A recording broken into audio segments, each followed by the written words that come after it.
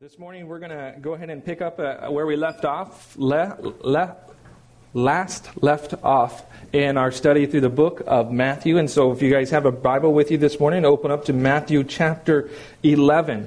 Last time we got together, we looked through the first 15 verses of chapter 11. Today we're going to finish the second 15 verses, go from 16 through 30, and finish up chapter 11 in a message I've entitled, Come to Me.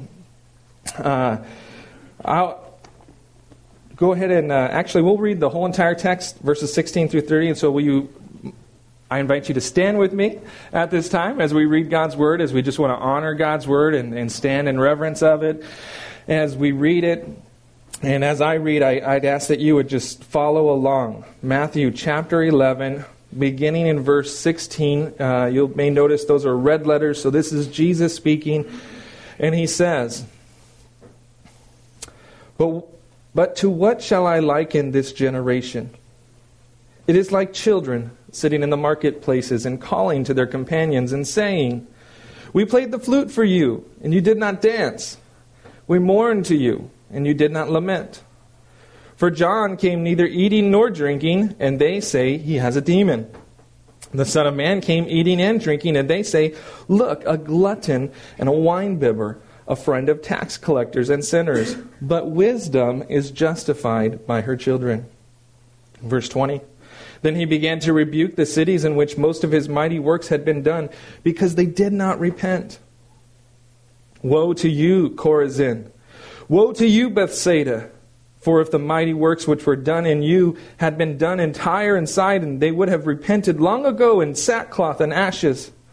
But I say to you, it will be more tolerable for Tyre and Sidon in the day of judgment than for you. And you, Capernaum, who are exalted to heaven, will be brought down to Hades. For if the mighty works which were done in you had been done in Sodom, it would have remained until this day. But I say to you that it shall be more tolerable for the land of Sodom in the day of judgment than for you. Verse 25. At that time Jesus answered and said, I thank you, Father, Lord of heaven and earth, that you have hidden these things from the wise and prudent and have revealed them to babes. Even so, Father, for so it seemed good in your sight. All things have been delivered to me by my Father, and no one knows the Son except the Father, nor does anyone know the Father except the Son, and the one to whom the Son wills to reveal him. Come to me, all you who labor and are heavy laden, and I will give you rest. Take my yoke upon you and learn from me, for I am gentle and lowly in heart, and you will find rest for your souls. For my yoke is easy and my burden is light. Let's pray. Father, we do thank you for your word, and we pray that as we go through it this morning, Lord, that you would lead and guide us. Father, that as we glean things from your scripture, that we might be able to make application to our own lives. And Lord, that we would leave this place having heard from you and having known the direction in which you'd ask us to go. And so, Father, I pray that none here would come and just listen and check out, Lord, but that we would be attentive and expectant that you're going to speak to us and to our situations and our lives this morning. And so, Father, lead and guide, we do ask again. Lord, we thank you for your word. We thank you for the rich blessings found within it. And we pray that we might just enjoy and glean from it this morning. We ask this in Jesus' name. Amen. Amen. You may have a seat.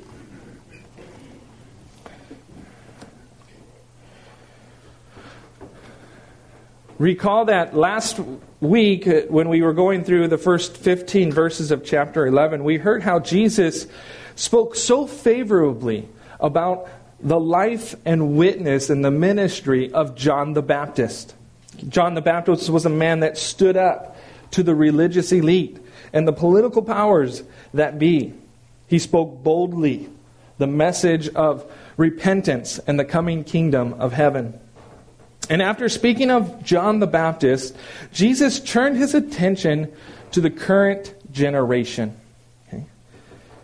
The word generation used here is used to reference the physical or moral circumstances of a particular period, sort of like the spiritual state of a society, of a time and group of people. Jesus was speaking about the mindset and the attitude, that spiritual state of the Jewish people as a whole, well,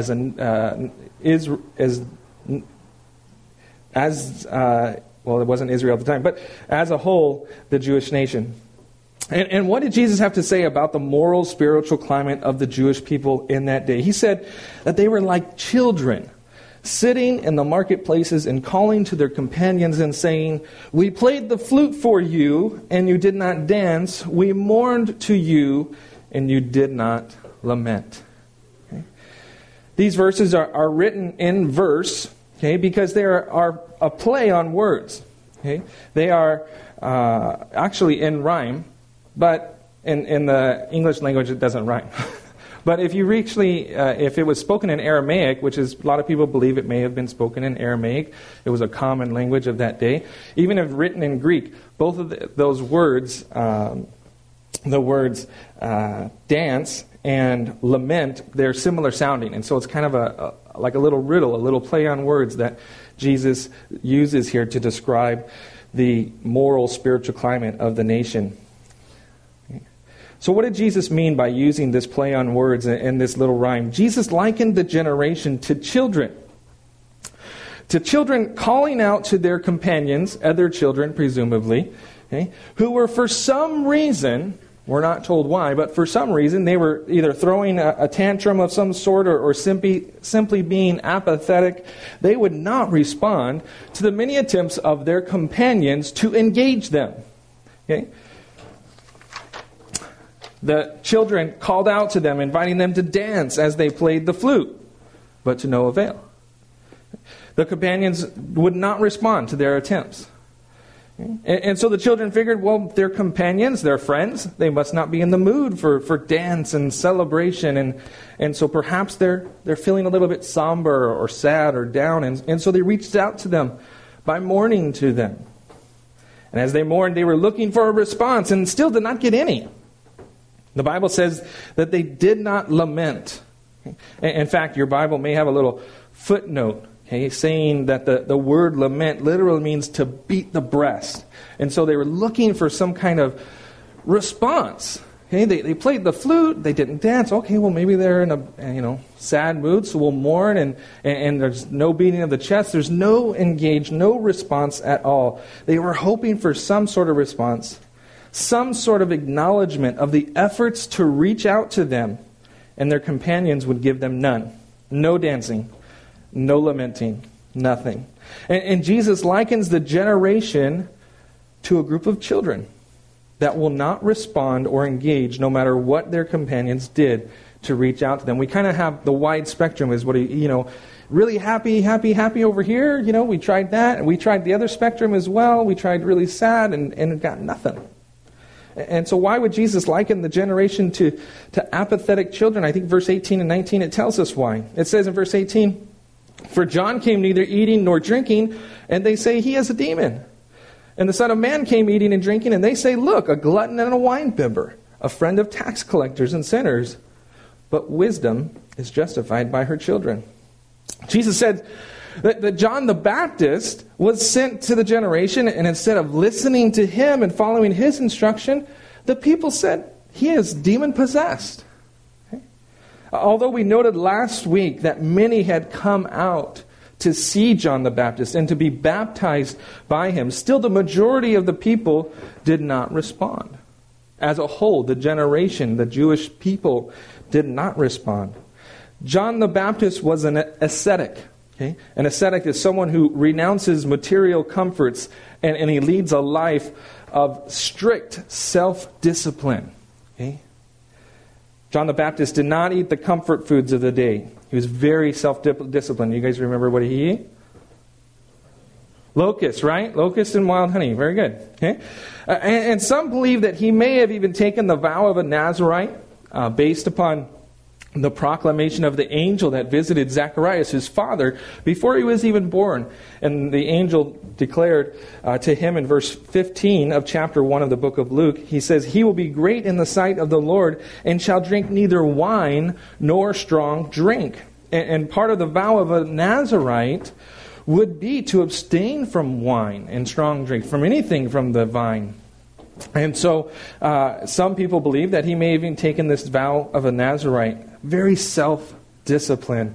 John the Baptist came eating little to nothing, living off of the land, living a simple life of obscurity and abstaining from drinking, and the people as a whole did not respond to him. Okay? In fact, not only did they not respond to him, they accused him of being demon-possessed. Jesus, the Son of Man, came eating and drinking. And they accused him of sinful excess in eating and drinking and lumped him together with the likes of tax collectors and sinners. Jesus, we have like the playing the flute and not dancing. We got John the Baptist on one side and we have Jesus kind of on the other side. He didn't live that extreme life of self-discipline, self-denial that John the Baptist lived. He ate and he drank like others. Okay? And because of that, they falsely accused Jesus of being a glutton and a wine-bibber. Okay? Generally speaking, a glutton is an excessive or self-indulgent eater. However, gluttony is more than overeating. It also can describe a life given over to excess. This idea that you're not satisfied. Okay? And so you have this extreme appetite for things, and there's no satisfaction in you, that gluttony. And so we have one guy who lived in self-denial with little to everything, and then they said the other guy, he lived in excess and accused him of these things that were false. And so we see that these two opposites presented. John the Baptist lived a life of extreme self-denial, and they didn't respond to him. Jesus came, and they accused him of being the opposite of John the Baptist, that he was living and consuming in excess, and they didn't listen to him either. It's as if Jesus is saying, it doesn't matter who was sent to you. Okay? You wouldn't listen to them anyways. Okay? Not only would you not listen, okay, but you'd also make up false accusations, lame excuses of why you would not listen. I'm not going to listen to John the Baptist. He's demon-possessed. Well, I'm not going to listen to Jesus. He's a glutton and a wine-bibber, and he's a friend of sinners and tax collectors. The Jewish nation as a whole had an excuse for everything. The real problem was not John the Baptist.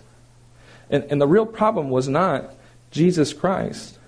The problem was their own sin and their own stubbornness, their own pride in not being willing to humble themselves and submit to the Lord.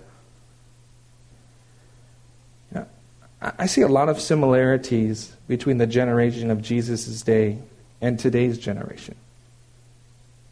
There are many today that have all sorts of excuses for why they will not listen to the word of the Lord and submit themselves to Him and come to Him in faith in Jesus Christ. I have come across many people, in doing street witnessing and reaching out. Before I moved to Japan, I used to work in a secular workplace and was Christian, and everyone knew me as, he's the Christian. This is Glenn and he's a Christian. Kind of an introduction was my introduction usually. And all sorts of excuses why they will not submit themselves to the Lord. I'm a good person, I don't need the Lord. Or I believe in science and evolution, I don't want to hear, that, fairy tale stuff about God. The church, I don't want to go to church, it's filled with hypocrites. Okay? Or I'm just not ready to surrender now. I'm kind of enjoying life. I like living it up and doing my thing, and maybe when I get older I'll do that Jesus thing. And so the world today, we have all sorts of excuses for why we will not come to faith and submit ourselves to Jesus Christ. And the interesting thing is that whatever the excuse is, at the root of each and every one of them is sin.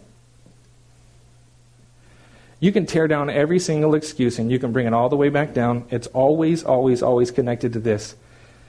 It's sin.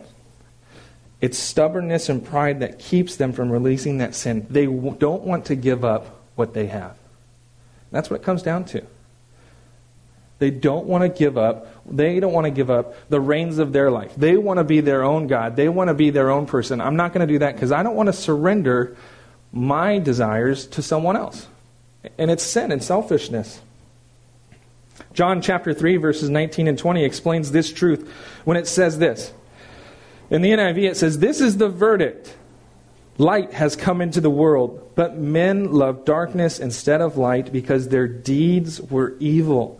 Everyone who does evil hates the light and will not come into the light for fear that his deeds will be exposed." And with that exposure of sin comes conviction and a realization of being wrong. And people today just don't want to hear anyone else that will tell them what you're doing is wrong. What you're doing is sinful.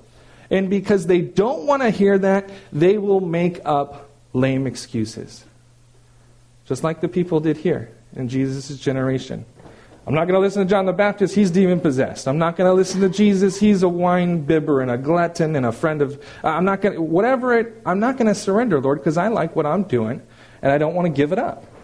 And I don't want to surrender myself to you. And so the only alternative is to make up excuses. And I see it in today's generation. And you know what? I think in a smaller yet similar way, I think that this can even happen within the church. Even as Christians and followers of the Lord, we too can still make excuses for not listening or obeying the voice of the Lord.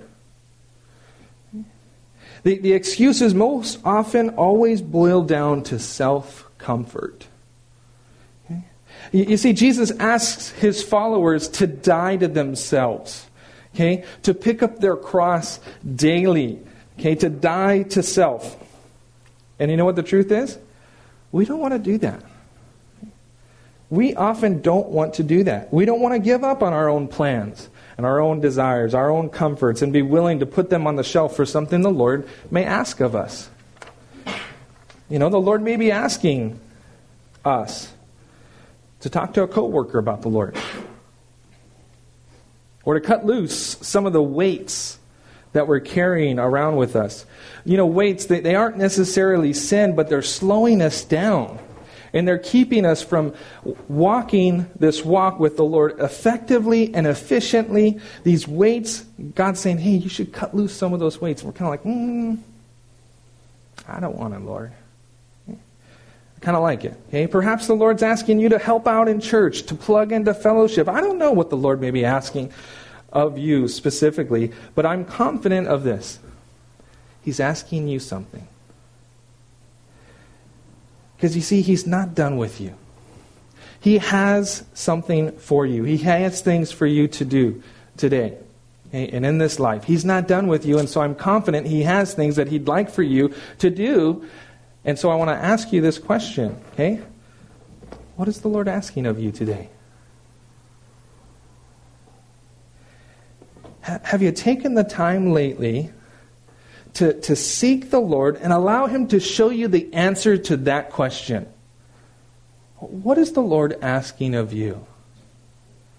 What does he have before you? What has he placed there that says, you know what, I really want you to do this. I want you to step out in faith and do this or to do that. I want, whatever it may be, I want you to cut this thing out of your life. I want you to make these decisions and do this and do that.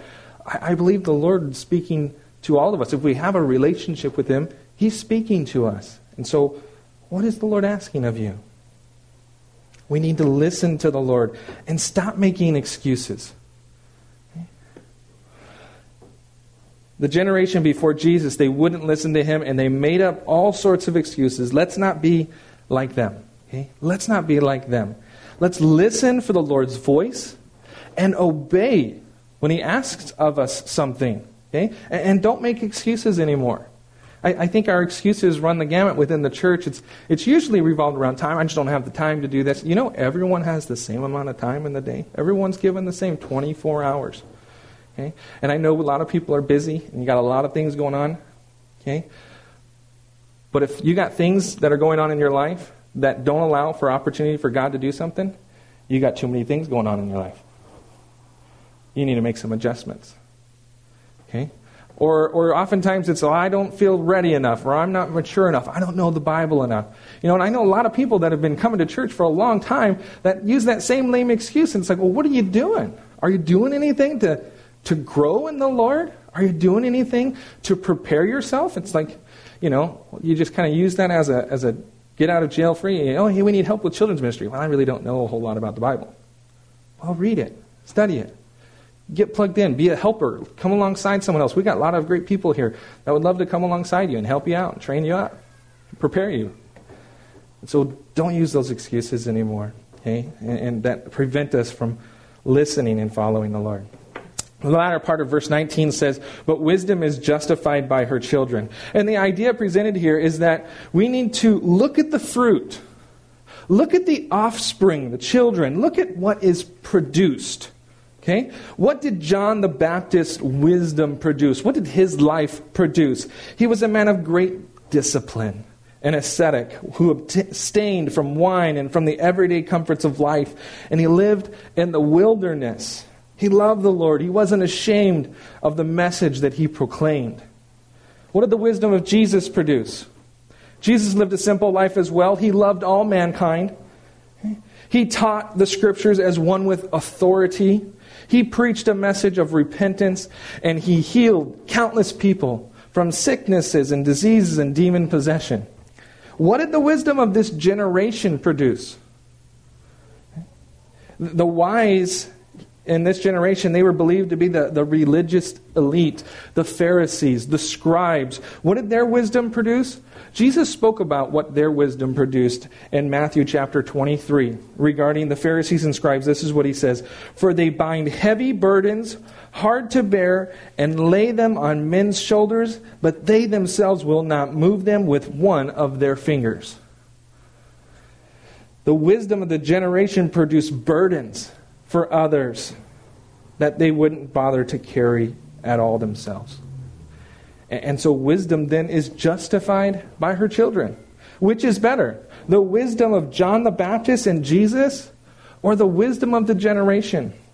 And I think it's plain to see that the works, the fruit, the children produced by John the Baptist and Jesus were far more desirable than the works of the current generation. And so he says, hey, you guys say no to John and you say Jesus, but wisdom is justified by her children. Just look at the fruit. Look at the lives and what's the outcome of this type of philosophy and this wisdom. Verses 20 through 24 says this, Then he began to rebuke the cities in which most of his mighty works had been done, because they did not repent.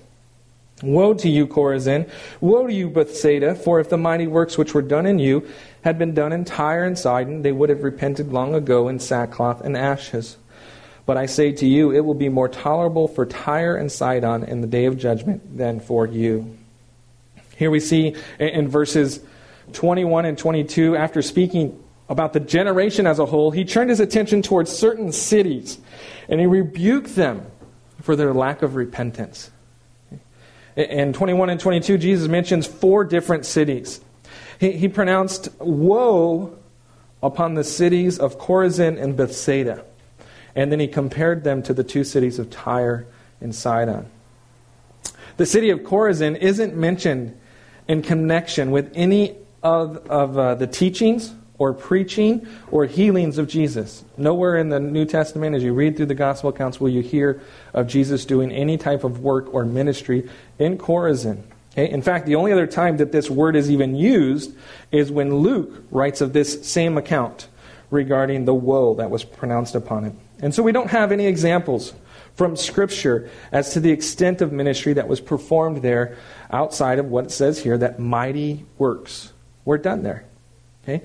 But I want to tell you this. Just because we don't have scriptural examples doesn't mean that Jesus didn't minister there. Okay? John's Gospel tells us that Jesus did many other things. It tells us which, if they were written one by one, that even the world itself could not contain the books that would be written. In John chapter 21, 25. And so he says, just because we don't have a written account, okay, doesn't mean that stuff didn't happen. John says, if we would have written everything, all the books in the world wouldn't have been able to contain all that would be written about what Jesus did. So even though we don't have this, we do know that he did many works there. This city of Bethsaida, interestingly, it means house of fish. Bethsaida. And it was apparently a small fishing village prior to being elevated to the status of a city, which was done by the Tetrarch Philip. Bethsaida was actually the birthplace of 3 of Jesus' disciples. Peter, Andrew, and Philip were all born in Bethsaida. Okay? What do we know about Bethsaida? Outside of that, we do know that some of the miracles performed there include the feeding of the 5,000 happened in Bethsaida, and a healing of a blind man happening in Bethsaida. These 2 cities were predominantly Jewish cities. They had synagogues that Jesus would most likely frequent and teach at as well. And Jesus compared these cities to 2 other cities, Tyre and Sidon, 2 Gentile cities. Okay? Tyre was an ancient seaport city of the Phoenicians situated north of Israel on the coast of the Mediterranean Sea. And in the New Testament times, the Romans rebuilt it and established it as a Roman colony. And then Sidon, too. It was also an ancient seaport city of the Phoenicians, situated even further north than Tyre. In the New Testament, the city was under Roman rule, but was given the privilege to self-govern itself as its own place. Sidon did. And there's actually an account of Jesus visiting the coast of Tyre and Sidon, where he healed the daughter of a Syro-Phoenician woman.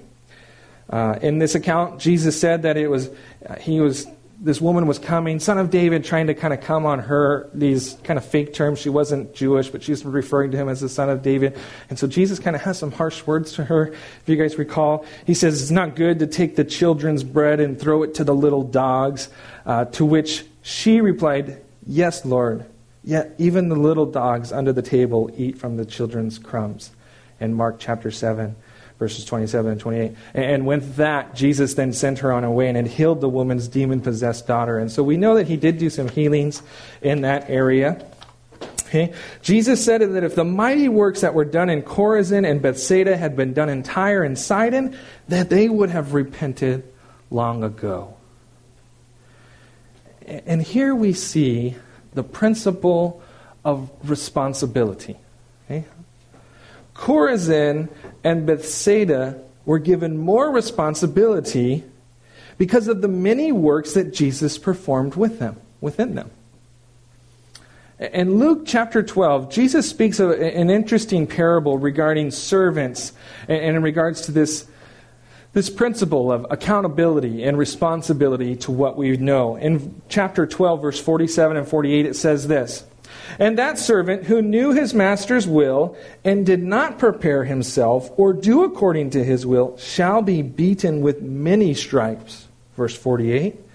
But he who did not know, yet committed things deserving of stripes, shall be beaten with few. For everyone to whom much is given, from him much will be required. And to whom much has been committed, of him they will ask the more. On that day of judgment, it will be more tolerable for Tyre and Sidon than for Chorazin and Bethsaida, because they were given so much more opportunity to respond to Christ and didn't.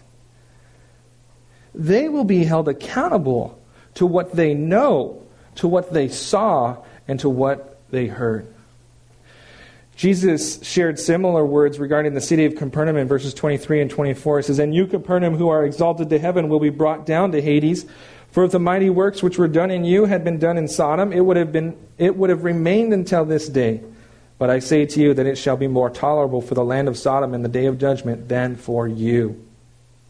Capernaum was the most important city on the northern shore of the Sea of Galilee.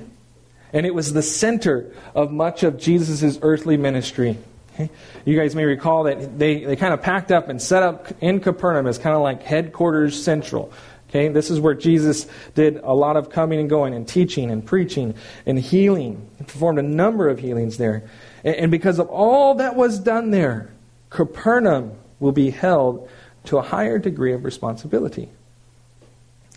Jesus said if the works that were done in Capernaum would have been done in Sodom, that it would have remained until this day, referencing, of course, the destruction of Sodom and Gomorrah all the way back in the book of Genesis in Abraham's day, when that city was destroyed by the Lord. Jesus said it would be more tolerable for the land of Sodom on the day of judgment than for the city of Capernaum. Again, because of all the opportunity that was presented to them, and yet they did not repent. They did not respond to the gospel message. You know, this idea of being held accountable for what you know and the opportunities that are before you, I think it ought to make us cringe a bit for the Western world. And specifically for the nation that most of us call home, the United States. Resources without end are available to those in the United States.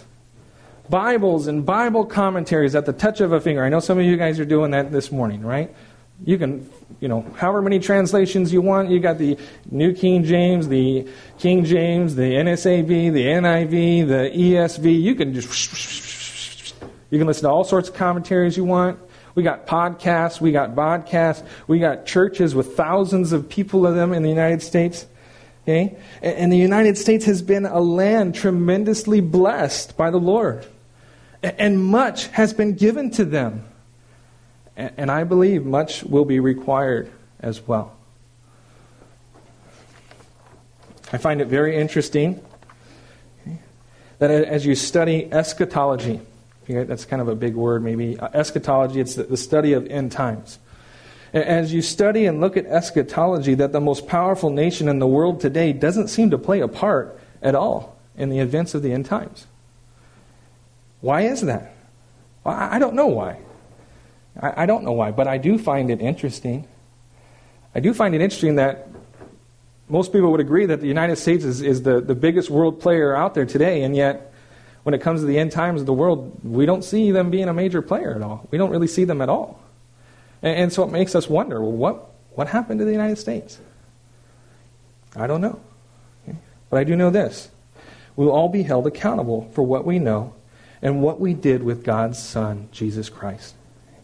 To whom much is given, much will be required, and we have been given much. And I think it ought to encourage us and urge us to seize every opportunity that's before us. Okay? God has given us a tremendous amount of opportunities for growth, okay, for personal growth, for the growth of the kingdom. Be players in that interaction, that we might be people serving the Lord. And we need to take advantage of the many opportunities that we have before us. I think I hate to see this, I include myself in this, I think we're just lazy sometimes. We've got all the resources we could ever want. I think I've gone to missions conferences and talked and heard from people that, they have to like handwrite little Bibles and they have little or nothing, yet their fire and hunger for the Lord is incredible. And yet we have an abundance, and yet that appetite isn't there. And so I want to encourage you guys, okay? Seize every opportunity that the Lord gives to us. Make good on all these opportunities. The many blessings that have been afforded to you, make good on them. Verse 25, it says this.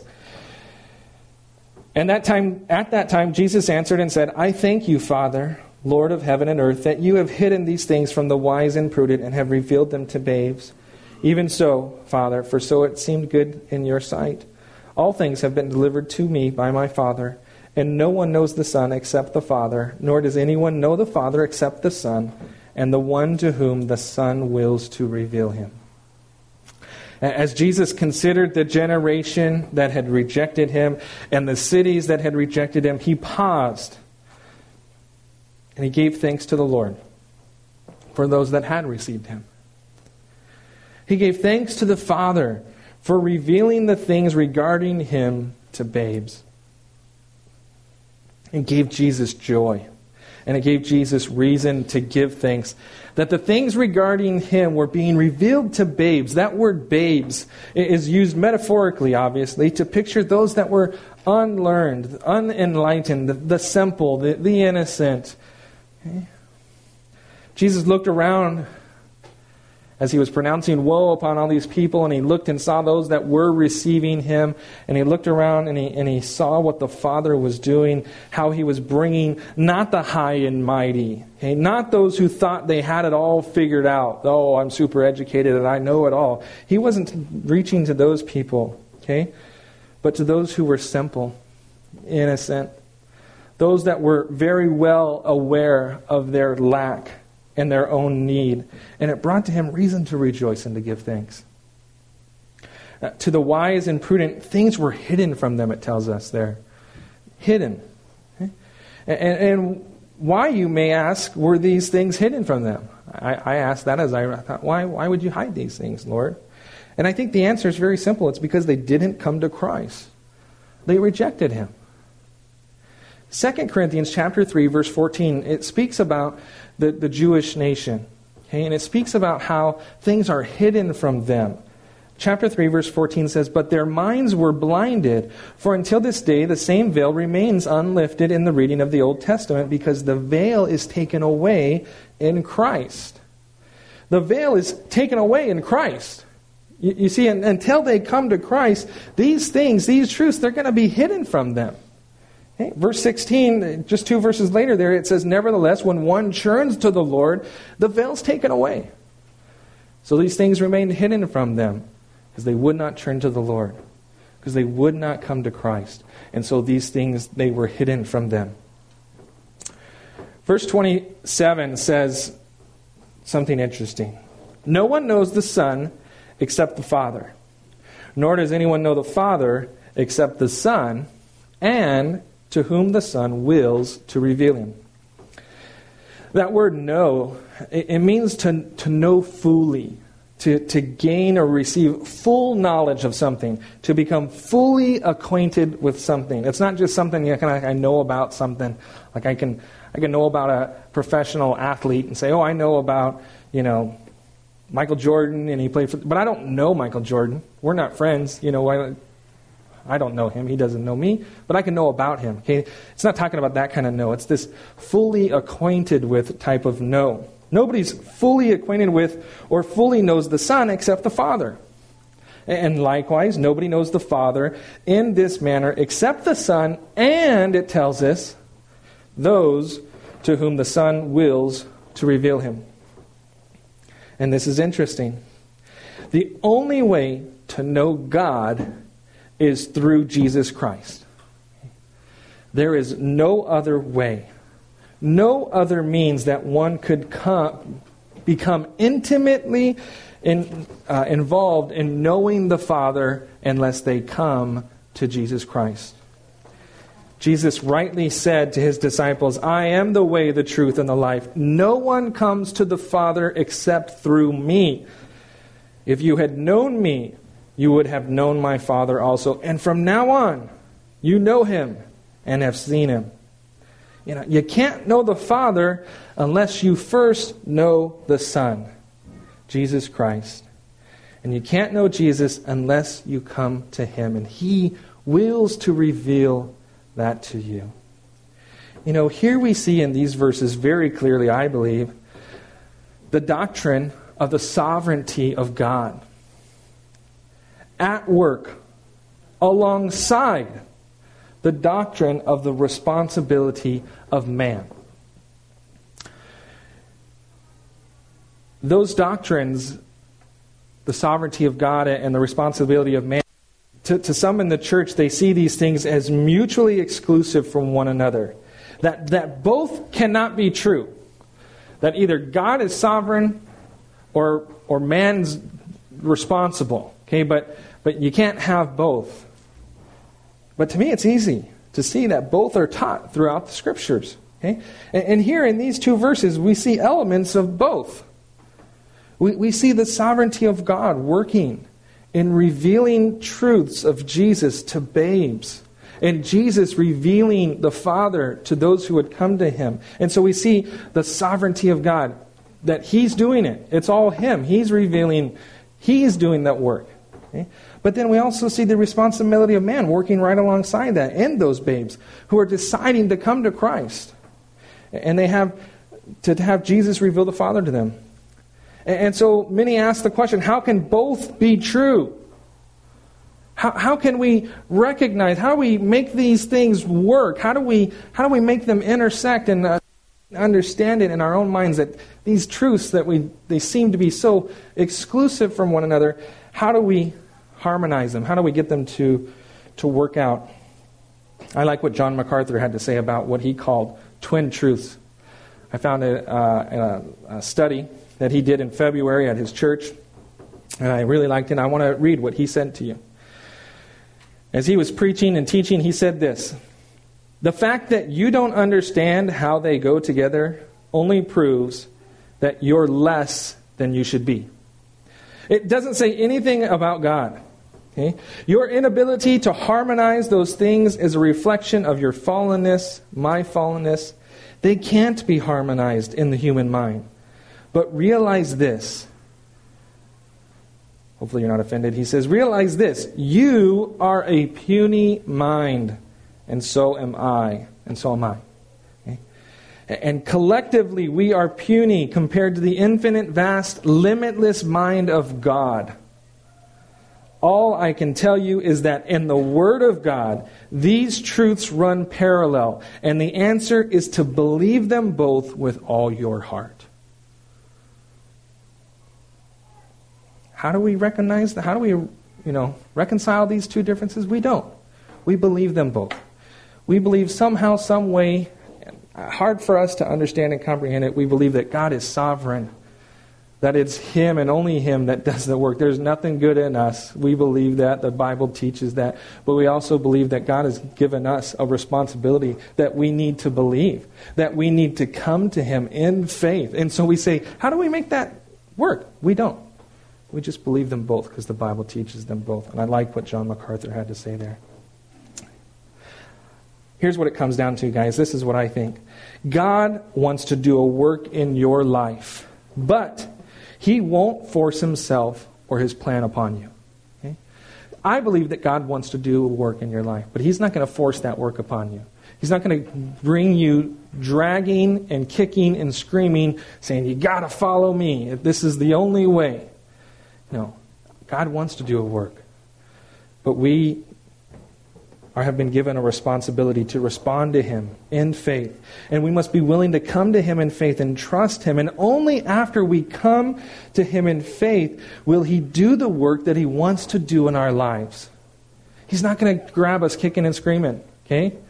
He's going to wait for us to come, and then He'll do that work in our lives. It's not the work that we do. We don't do that work. He does it. But we got to come to Him. We got to respond to Him in faith in order to that to happen. Verse 28 through 30, we'll finish up the chapter here. He says, "Come to me, all you who labor and are heavy laden, and I will give you rest. Take my yoke upon you and learn from me. For I am gentle and lowly in heart, and you will find rest for your souls. For my yoke is easy and my burden is light." Here Jesus gives an open invitation to come to Him. And I'd like to just take a look at this invitation and make some observations that we can glean from here. To start, Jesus says, "Come to me." Not me, but Jesus. "Come to me," He says. The answers that we're looking for, the help that we need is found in Jesus Christ.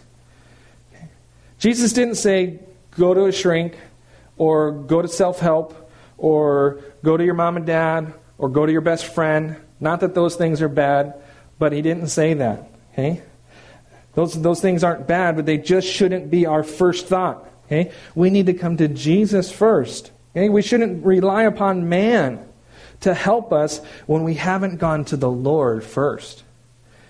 I remember when I was new in my walk with the Lord, I had a friend that was discipling me, and I would always come to him to get his opinion on subject matters and different Bible verses. And, I'd come to him, what does this mean? What about this? I heard this teaching the other day. What does this mean? And I was always coming to him with all these questions. And it was good at first. Okay? He would give me the answers. He'd kind of show me around. But he was able to point me in the right direction. But after a while, he started asking me, well, what's the Lord saying to you? What does the Word say? At first I didn't like it. I was like, I don't know, just tell me the answer. I just want, I don't know. But I realize now, and back then I realized afterwards, what he was doing. He was making me dependent upon the Lord and not dependent upon himself. I think we have people in our lives that we can go to when we're going through tough times, and that's great. But they should never take the place of the Lord. Okay? I want to encourage you to have people like that in your life, but go to the Lord first. We don't want to depend upon man. Okay? No matter how great of a friend they are, they will one day let you down. But Christ will not. And so Jesus says, come to me. Okay? Don't go those other places. Come to me first and foremost. Jesus said, come to me, all you who labor and are heavy laden. Interesting that Jesus invites all who labor and are heavy laden. That word labor means to be worn out, weary, or faint. Does that describe anyone here? Okay. Worn out, weary, faint. You're just kind of like, whew. I think, especially after the holiday season, I know that I'm just tired. I'm tired. I don't know if you guys are. You guys are all superhuman, I'm sure, but I'm tired. Okay? To be heavy laden, it means to be overloaded. You're just overloaded with so much going on. Does that describe anyone here today? You just feel overloaded? Okay? It really is incredible to see who Jesus invited to come to him. I think to myself, who would you invite to yourself? Okay? Do you want a bunch of worn out, wearied, overloaded people knocking on your door? Hey, brother. And it's like, I don't know if I would have, that's not maybe who I selfishly think, I don't think I'd invite those people. I have to admit. Okay? I want to happy people that seem to have it all together and, come hang out with me. Those are the people I want to hang out with. But Jesus says, come to me, all you who who labor and are heavy laden. Okay? Jesus, his heart goes out to those who have been laboring and those who are heavy laden. And I believe there's a twofold application here. Okay? On one side, you have those that are just heavy laden with their sin. Okay? Psalm 38 verse 4 declares, for my iniquities have gone over my head like a heavy burden. They're too heavy for me. And Jesus invites to himself all those that are heavy laden with sin. But I believe he's also striking a chord with all those who have been under the weight and burden of the law. Remember what the Pharisees and scribes were forcing people to do? Okay, they were binding heavy burdens, hard to bear, laying them on men's shoulders. Jesus is not only calling those with the weight of sin upon them, but also the weight of the things of this world. Those things that we spoke of already, that things that aren't necessarily sin, but they're just weights that are keeping us down. Jesus declares to come to me, all you who labor and are heavy laden, and he says, I will give you rest. That word rest means to cause or permit one to cease from any movement or labor in order to recover and collect his strength. Jesus invited all those whom had labored in sin and were heavy laden with the weights of this world to come to him, and that he would give to them rest, an opportunity to recover and collect our strength. He then adds, take my yoke upon you and learn from me. Jesus said, once you've come to me and you've found rest and you've recovered and you've collected your strength, why don't you try taking my yoke upon you? He didn't say, come to me and collect your strength and recover and then sit on your butt for the rest of your life. He said, now take my yoke upon you. A yoke was a tool used in plowing fields. It was usually used to partner together two animals, usually oxen, right? Oxen plural. To plow fields or to pull a load. Okay? It said that oftentimes a stronger, mature ox would be partnered together with a younger ox with the purpose okay, of that older, mature ox leading that young ox and showing the way and how to plow the fields. And it would be an opportunity for training and discipling in this young ox. Okay? And the imagery, I believe, presented by taking Christ's yoke upon us is that He is the lead ox. Okay? We're the young ox. And we yoke with Him and we learn from Him. We allow Him to lead and we follow everywhere He goes. And we learn from Him as we go. That's the picture there. He's the lead ox. I'll take the lead ox. You come here, you come alongside me, and I'm going to take you. And you just follow right alongside me.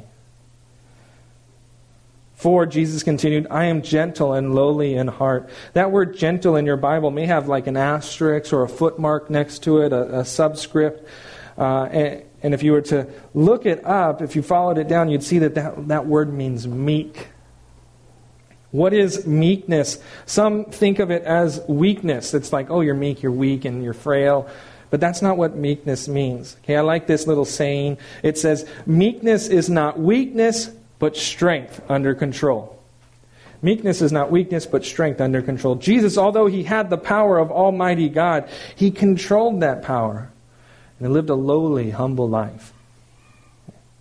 And I believe that is what we learn from Him as we are yoked with Him.